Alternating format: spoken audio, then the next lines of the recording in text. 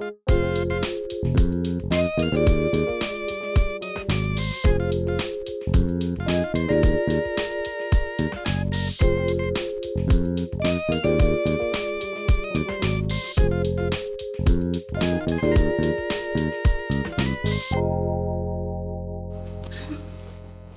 right. Thanks. Yeah, took that off. Why don't y'all give the band a round of applause? They did a great job.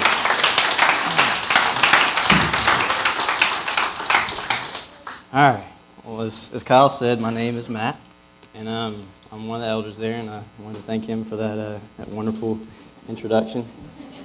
What I first wanted to do, like he said, Josh is in Israel, and he sent us, the elders, an email and wanted us to give y'all a message, basically thanking y'all for sending them. And I'm just going to go ahead and read it. It says, "Hey there, things are great, and I'm having a blast. I can't put into words all that I've learned so far. It's just too much.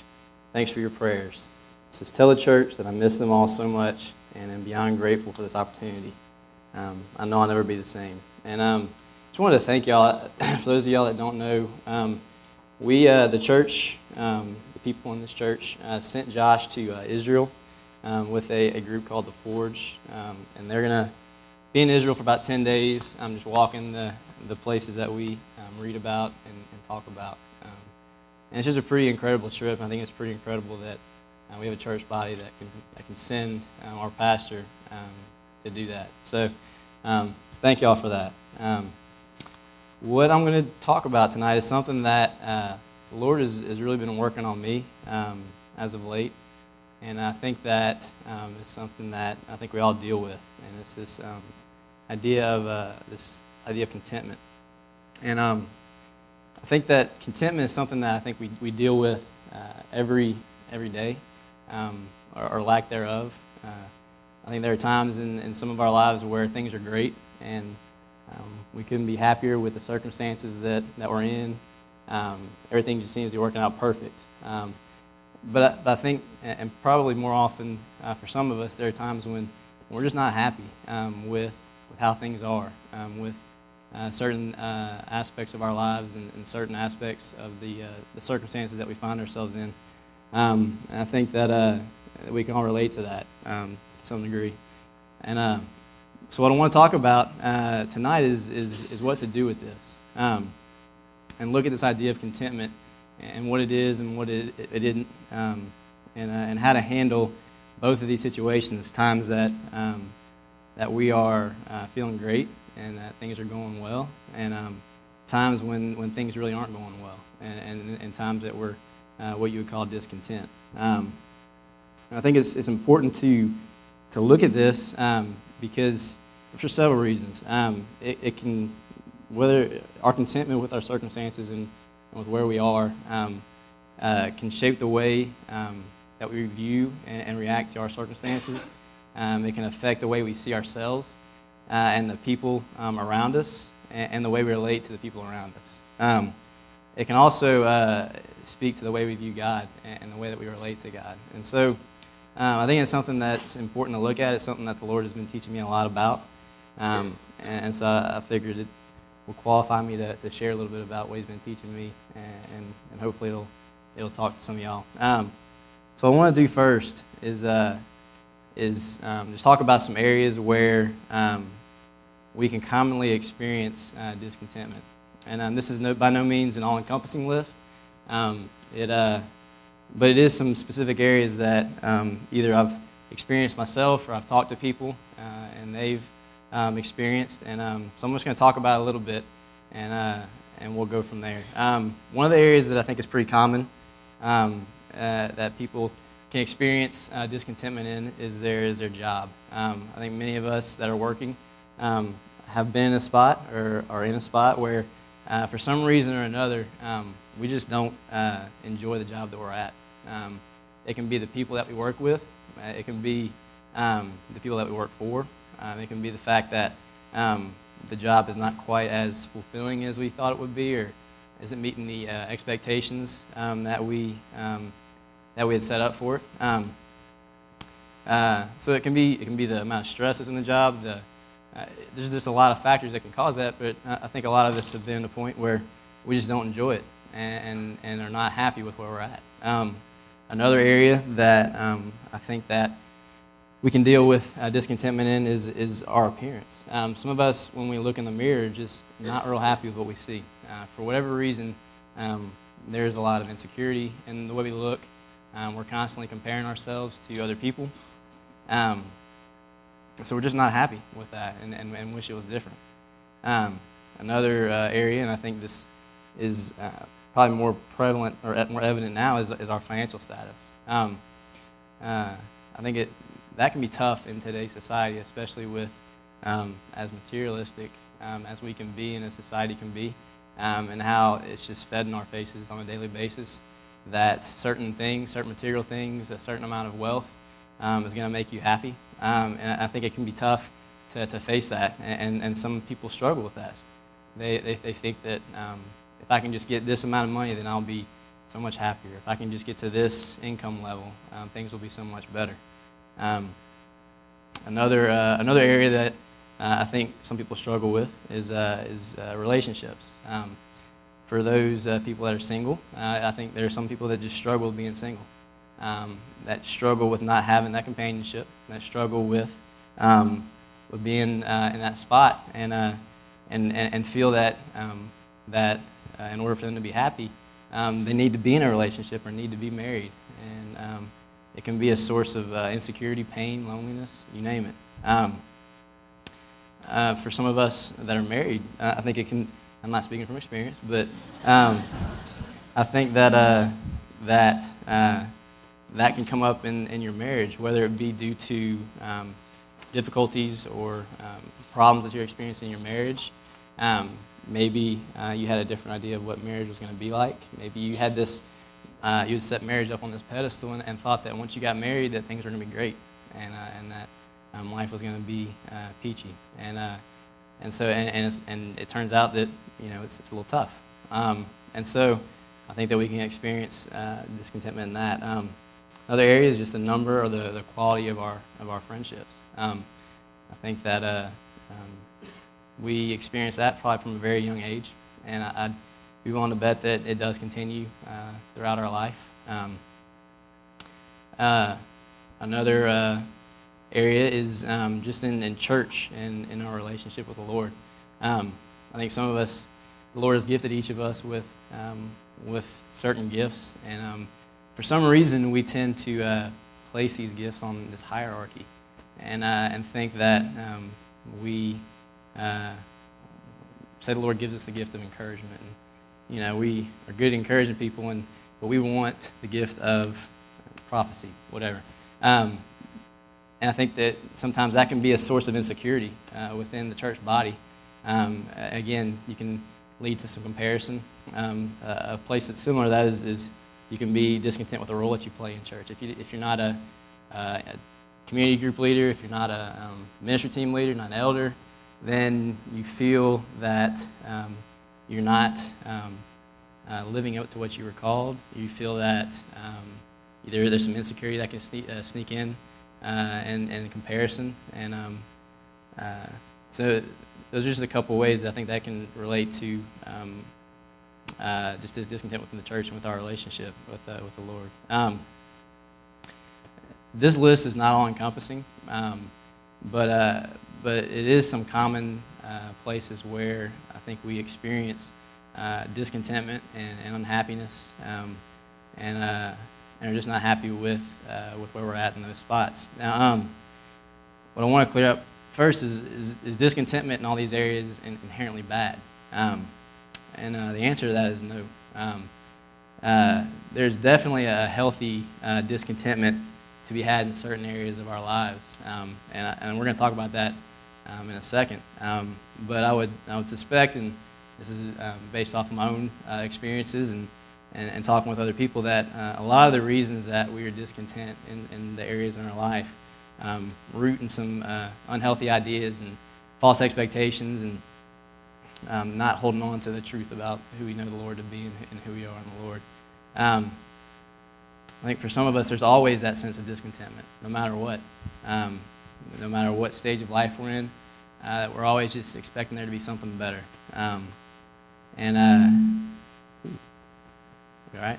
What I want to do first is just look at some of the unhealthy reasons that we are discontent, and then we'll talk about some misconceptions about contentment and some of the ways that what godly discontentment can look like. So why do we experience unhealthy discontentment in some of the areas I've talked about? And I'm going to talk about several reasons, and again, it's not going to be an all-encompassing list. But I think that all these are going to root back to a common theme. And so we'll look at some of these individual reasons first. First one is insecurity or misplaced identity. A lot of us tend to put our identity in other things, and a lot of the things we talked about, our identity is rooted in those, whether it be the opinions of others, our job, our perceived spiritual maturity, marital status, you name it. We find our hope, we find our security, we find our fulfillment in these things. And if they're not the way that we think they should be, we are unhappy and discontent. We feel that we're not complete when we look at some of these areas of our lives. Another another reason why I think we, like I said, I'm including myself in that, experience a lot of discontentment, is that we're constantly living in the future. We are constantly looking ahead to the next good thing that's going to make us happy. For example, we're constantly with our job. If we tell ourselves that if this one thing were different in my job, I'd be happy at my job. I'd be more effective if I had a little bit higher pay, or if this person wasn't working with me, then things would be great. Going back to the marital status, a lot of us when we're single think that constantly looking down the road, I can't wait till I get married. I can't wait till I get married. I can't wait till I get to that point where I'm just happy and I have that companion or have that person that I can share life with. When you get married, well, I can't wait till I have kids. I just can't wait till I have those children just run around the house. When you have kids, I can't wait till they get out of the house. So I think we're constantly looking ahead, and I think you kind of understand what I'm talking about. I think we've all been there, and I think the funny thing is that once we get to the thing that we've kind of set up as a gauge of our happiness, it's not quite as great as we once thought it was. So I think we can all relate to that to some degree. I think another reason that we experience an unhealthy discontentment is that life becomes about me, and it becomes about my desires, and my desires become supreme. I think this might be a little bit more subtle than some of the other ones, and it may not be, but life all of a sudden becomes about me and my desires, and if I don't get what I want, then I'm not going to be happy, or I won't be happy, or I can't be happy. Our desire and the things that we desire and our happiness become our ultimate pursuit and an end in themselves. And that can be dangerous, and it really can when we put our desire and our happiness as the ultimate thing to which we're pursuing. And again, I think that can kind of sneak up on us. Looking at all these reasons that I've talked about, the insecurity, misplaced identity, the life, the self-centered view of life, living in the future. I'm sure there are other ones that go into that category. A lot of those seem to root to a common theme, and ultimately, it comes down to this: when we experience this unhealthy discontentment, that seems to constantly be there, and it affects the way we view ourselves. It affects the way we view others. It affects the way we view God. What we're doing is we're placing our hope and our trust in something other than the Lord, and pursuing it for our ultimate happiness and fulfillment. And in essence, what we're doing is we're putting that thing as our idol. And like I said before, I think it's something that can happen very easily and can be a slow progression. But it's something that we must guard against and must be aware of and must allow the Lord to deal with it, and we must see it for what it is. Now, before I move on to what's our part? How do we deal with this? What I want to talk about a little bit is some misconceptions that may arise talking about discontentment. First one, contentment doesn't mean that we have a lack of desire. If we're content, it doesn't mean we're desire-free. We're not meant to live without desire. That's part of who we are. The Lord gives us desires, emotions. The problem happens when, like I talked about before, we place our desires and the things that we desire and our happiness as an end of it in itself and as supreme in our pursuit. Another misconception that I want to make sure that we don't get into is contentment doesn't mean that we're immune to suffering and pain, and just because we're hurting, that we're not content and that we're doing something wrong. If you'll turn with me to 2 Corinthians 1, verses 8 through 10. And Paul has something to say about suffering. It says, "For we do not want you to be ignorant, brothers, of the affliction we experienced in Asia. We were so utterly burdened beyond our strength that we despaired of life itself. Indeed, we felt the sentence of death. But that was to make us rely not on ourselves, but on God who raises the dead. He delivered us from such a deadly peril, and he will deliver us. On him we have set our hope that he will deliver us again." That's pretty intense. Pretty intense pain, pretty intense suffering, and I'd be willing to bet that most of us haven't been to that point. I know I haven't. But the cool thing is that Paul, there's a perspective in the suffering, and I know that's something that we've talked about before and you've heard growing up. But it's important that we understand that we can have that sense of rest and contentment in the midst of suffering. You look at the first couple of verses, and Paul is very honest with where he's at. He expresses the reality of the situation, that life's tough. But I think the beautiful thing is that he gets to the second part of that verse, and he completely puts everything in perspective so that his heart can rest in the truth that he knows to be true. That last part says, "On him we have set our hope." On Christ he has set his hope, and that's huge for us, especially when we're dealing with this idea of discontentment and putting our hope in false things. That's the only place to set our hope. I know we hear that a lot, but I think it's tough. Sometimes we don't apply what we hear, and repetition sometimes leads to complacency, and we hear that and we say, "Oh, I got that." But I think that's something we really need to apply to all areas of our life. Other examples of just the suffering and the perspective that comes with suffering and the rest, I guess you would call it, in suffering is throughout Psalms. I mean, Psalms it's one of my favorite books because there is just complete honesty with the authors that are speaking in the Psalms with their situations. But I think the incredible thing is that you look at each of the chapters in there, that each time they go through and talk about how tough it is and how enemies are all around them, and that they don't feel that God's there, and you name it, they talk about it.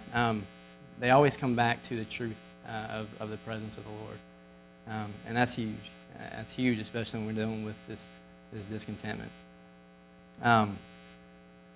Another misconception that I don't want us to fall into is contentment shouldn't be confused with complacency or laziness. There is a godly discontentment. We should continually be pursuing the Lord, pursuing deeper intimacy with Him, allowing the discontentment with not knowing Him on the level that He has called us to be pushing us forward. And I think that's going to continue throughout life. We should be discontent with the world around us. I think we live in a broken world, and there should be a healthy discontentment, a godly discontentment associated with the world around us. Philippians 3:12, going back to the personal pursuit, Paul talks about, he says that not that I have already obtained this or I'm already perfect, but I press on to make it my own because Christ Jesus has made me His own. Paul talks about that continuous pursuit that is present. Now the thing is, this godly discontentment shouldn't be wrapped in a layer of condemnation, especially when we're dealing with ourselves.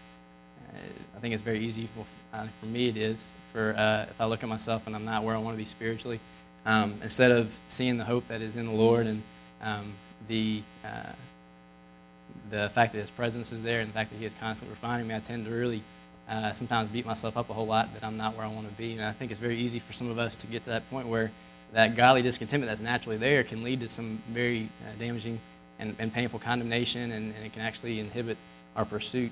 So I think it's important for us to be aware of that. There should be a pursuit of, we talked about problems in our marriages, discontentment with our jobs. There should be a pursuit of better marriages, of better friendships, of a pursuit of excellency in our jobs. God's called us to that. But the important thing is that these all must not be done as a means to an end in themselves. They are an extension of our pursuit of the Lord and intimacy with Him.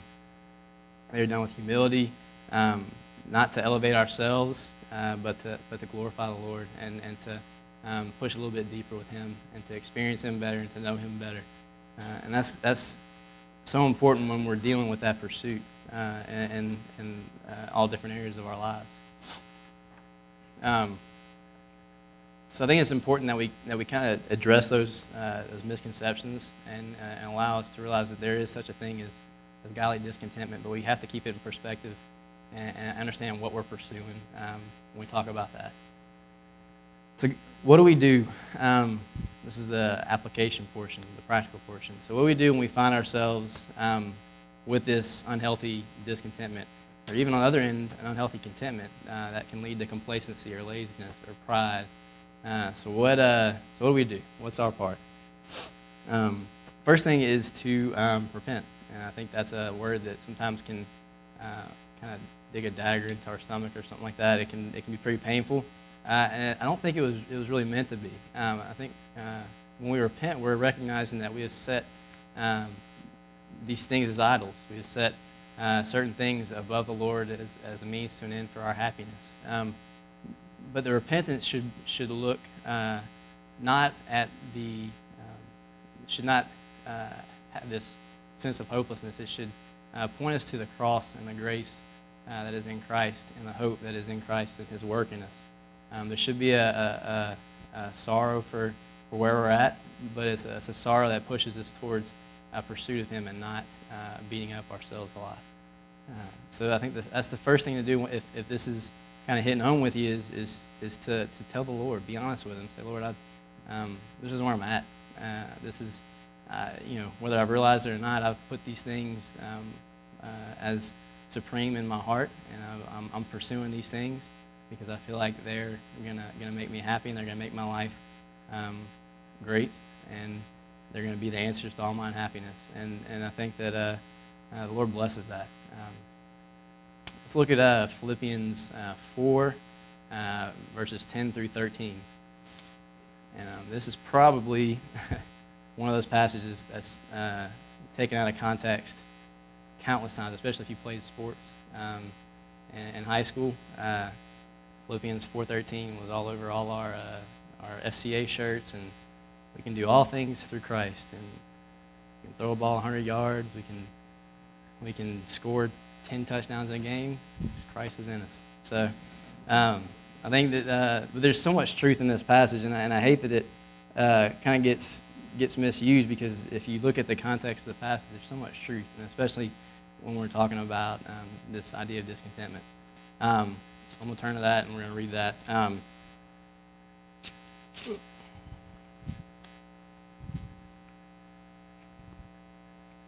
right.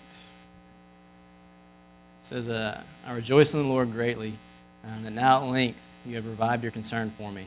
You were indeed concerned for me, but you had no opportunity. Not that I am speaking of being in need, for I have learned in whatever situation I am to be content. I know how to be brought low, and I know how to abound. In any and every circumstance, I have learned the secret of facing plenty and hunger, abundance and need. I can do all things through Him who strengthens me. And that's, I think, for the longest time, we laughed about it, but that was true. I just looked at verse 13, and when you look at the entirety of that passage, there's so much truth in there. There's so much truth about how to deal with both extremes, how to deal with being in a spot where we're happy with life, where life is good, where there's no problems, where our job is great, our relationships are great. But it also speaks to the other end of that, where things aren't great, when we're in need. And I know that he's probably more specifically talking about financial needs or whatever, but I think there's so much application for all areas of our life that he tells us what the secret is. And it's that last verse, I can do all things through him who strengthens me. We must place our hope in the Lord, and that's it's simple, and it's something that we heard, but it's so true, and it's so it reaches into all areas of our lives. I think it's crucial that we understand the meaning of this. What does it mean that Christ is our strength, that the Lord is our strength? So we're going to just kind of just go through some just thought process, I guess, is the right way to say that, of what that means. The first thing, when we gain our strength from the Lord, we must turn our thoughts toward the character of the Lord. Who are we gaining? Who's this God that is giving us strength?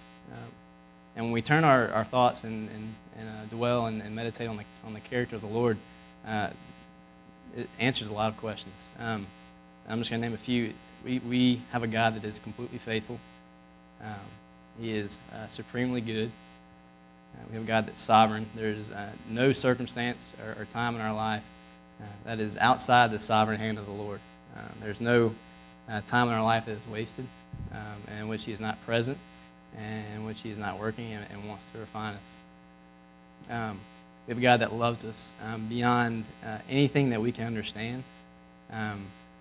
And it's a love that meets us where we're at, and it's a love that displayed itself in pain and suffering and death. And that's just a few. When we turn to the character of the Lord, the unchanging character of the Lord, God cannot act any differently than what is put forth in His Word. No matter our feelings, no matter how we think we see Him, God doesn't change. And that character is consistent. His presence is consistent. And we have to hold on to that, especially when we're looking at dealing with some of these things. Another thing is we remember our identity. We remember who we are. We are children of the Lord. We are His creation. Psalm 139:13-14 says, "For you formed my inward parts. You knitted me together in my mother's womb. I praise you because I am fearfully and wonderfully made." Just the intimacy that's in that passage. The intimacy with which He is involved with every aspect of our lives. He knew us from the beginning of time. 2 Peter 1, verses 3 and 4. Why don't you go ahead and turn there? All right, it'll be on the screen. You don't have to turn there. It says that His divine power has granted us all things that pertain to life and godliness through the knowledge of Him who called us to His own glory and excellence. It's a pretty, and I think Josh has talked about this passage probably a number of times. It's a pretty powerful passage that His Spirit is at work in us and is able to meet any need that we have and is able to get us through any situation. We have everything we need that has granted us all things that pertain to life and godliness, all things. And we can rest in that as His children. We can rest in that. His Spirit is at work in us for His glory and is refining our character into His likeness. What we must do with these things is there must be a persistence in our pursuit of the Lord. I know for me, a lot of times, if something doesn't work right away, then I tend to move on and try something else. I'm very impatient. You can ask my parents about that. We have to be persistent in pursuing the Lord and pursuing refinement in these areas. This is not something that's going to come overnight. Look at verse 11 in Philippians 4, verse 11. Paul says, "Not that I am speaking of need, for an important thing is it says, for I have learned in whatever situation I am to be content." Paul had to learn. It was a process for him as well. So I think we need to be, give ourselves some grace to know that it's not going to happen overnight, but persist in pursuing our intimacy with the Lord, persist in dwelling and meditating on His character, persist in meditating on our identity in Him and who we are in Him, Continue to do that. Again, in spite of your feelings, in spite of your emotions. Mention that a lot because our feelings can, and again, I know we talked about this before, but our feelings can beat us up and can toss us around and can be inconsistent. I think too many of us, I'm included, kind of allow that to happen. And truth that is as strong as it is. Truth goes beyond any feeling we have, and we must persist in that truth. That pursuit of the Lord, we must be persistent in prayer, in community, and this, and being around each other, encouraging each other, being transparent with where we're at. We must persist in our study of the Word, our time in the Word, persist in that. We must persist in praising the Lord based in truth. Philippians 4:4 says, "Rejoice in the Lord always." Again, I will say rejoice. And then 1 Thessalonians 5:16-18 says, "Rejoice always, pray without ceasing, give thanks in all circumstances, for this is the will of God in Christ Jesus for you." And this is not a praise without base. This is a praise based off of the truth that we just talked about. It's a praise that is based off of who the Lord is and how He has shown up in our lives. And it is a praise that is not it's not rooted in emotion. It does produce emotion, but we don't. We praise regardless of how we're feeling, and we praise based on truth, and as a response to who the Lord is. I think one more thing, ways to fight this is submission/humility. Just that realization that life is not all about me. I think that that comes into perspective when we look at the cross and what happened there and what happened for us as a result of that. That there's a lot bigger things, and not that our happiness is not important, and there's a lot bigger things going on than just our happiness and what we desire. We're pursuing the Lord for His glory, and the cool thing about that is that we're submitting to the purposes of a holy, righteous, good God, which and giving praise to a holy, righteous, and good God, which He's the only ultimate good thing that is worthy of glory and praise. And I think the encouraging thing is that since He's called us, that we can be confident that He's going to accomplish this heart within us as we pursue and persist in obedience.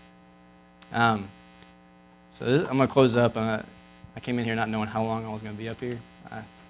I've never done this before, so I could have been up here for 30 minutes, could have been up here for an hour, but it looks like we're going to get done a lot quicker than I thought. But in closing, and just going to summarize, where does your hope and your trust lie? Is it in your job, in your relationships? Do you base your contentment off of, and your rest and your peace off of how your circumstances around you are going, how you think people view you, the opinions of others? Does our hope and our trust lie in those, or is it in the Lord, His death and His resurrection, His character and who we are in Him? I think if you're at a spot where you find yourself having placed your hope or fulfillment in something else, I mean, you have to. The first place to start is just to admit it to Him, like we talked about, and to realize that the Lord is at work now. That He is present now, and there is hope, and that because He has called us, He will accomplish it. Because of who He is and because of who we are in Him, there is always hope, and we can always rest, and we can always be present in the circumstances that we're in. We can always hope that He is at work in the circumstances that we're in. We can always hope and just rest in that. And not that it's not good to look ahead and to plan for the future, or to desire certain things, or to have desires, but we have to make the Lord our ultimate pursuit. So that's all I have. I think we're going to get out of here a little early and go go eat. I'm sure a lot of you aren't going to be too upset about that. But what I want to do is just take a few minutes and just let y'all respond to where the Lord has you. I'll have the band come up in a second. We're going to pray. But just allow the Lord just to speak to where you're at, whatever end of the spectrum you find yourself, and allow Him just to speak His truth. So we're just going to pray, and we'll go from there. Father, I just thank you so much for the truth of who you are, and for your faithfulness, and for your character, and for the grace that is given toward us.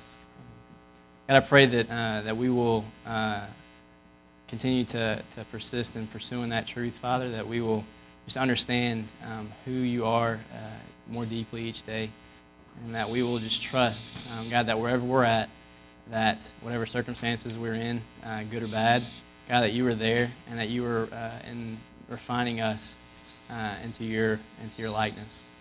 Father, I thank you so much for the promises that we have in you, and for the hope that we have in you, and for the truth that is in you.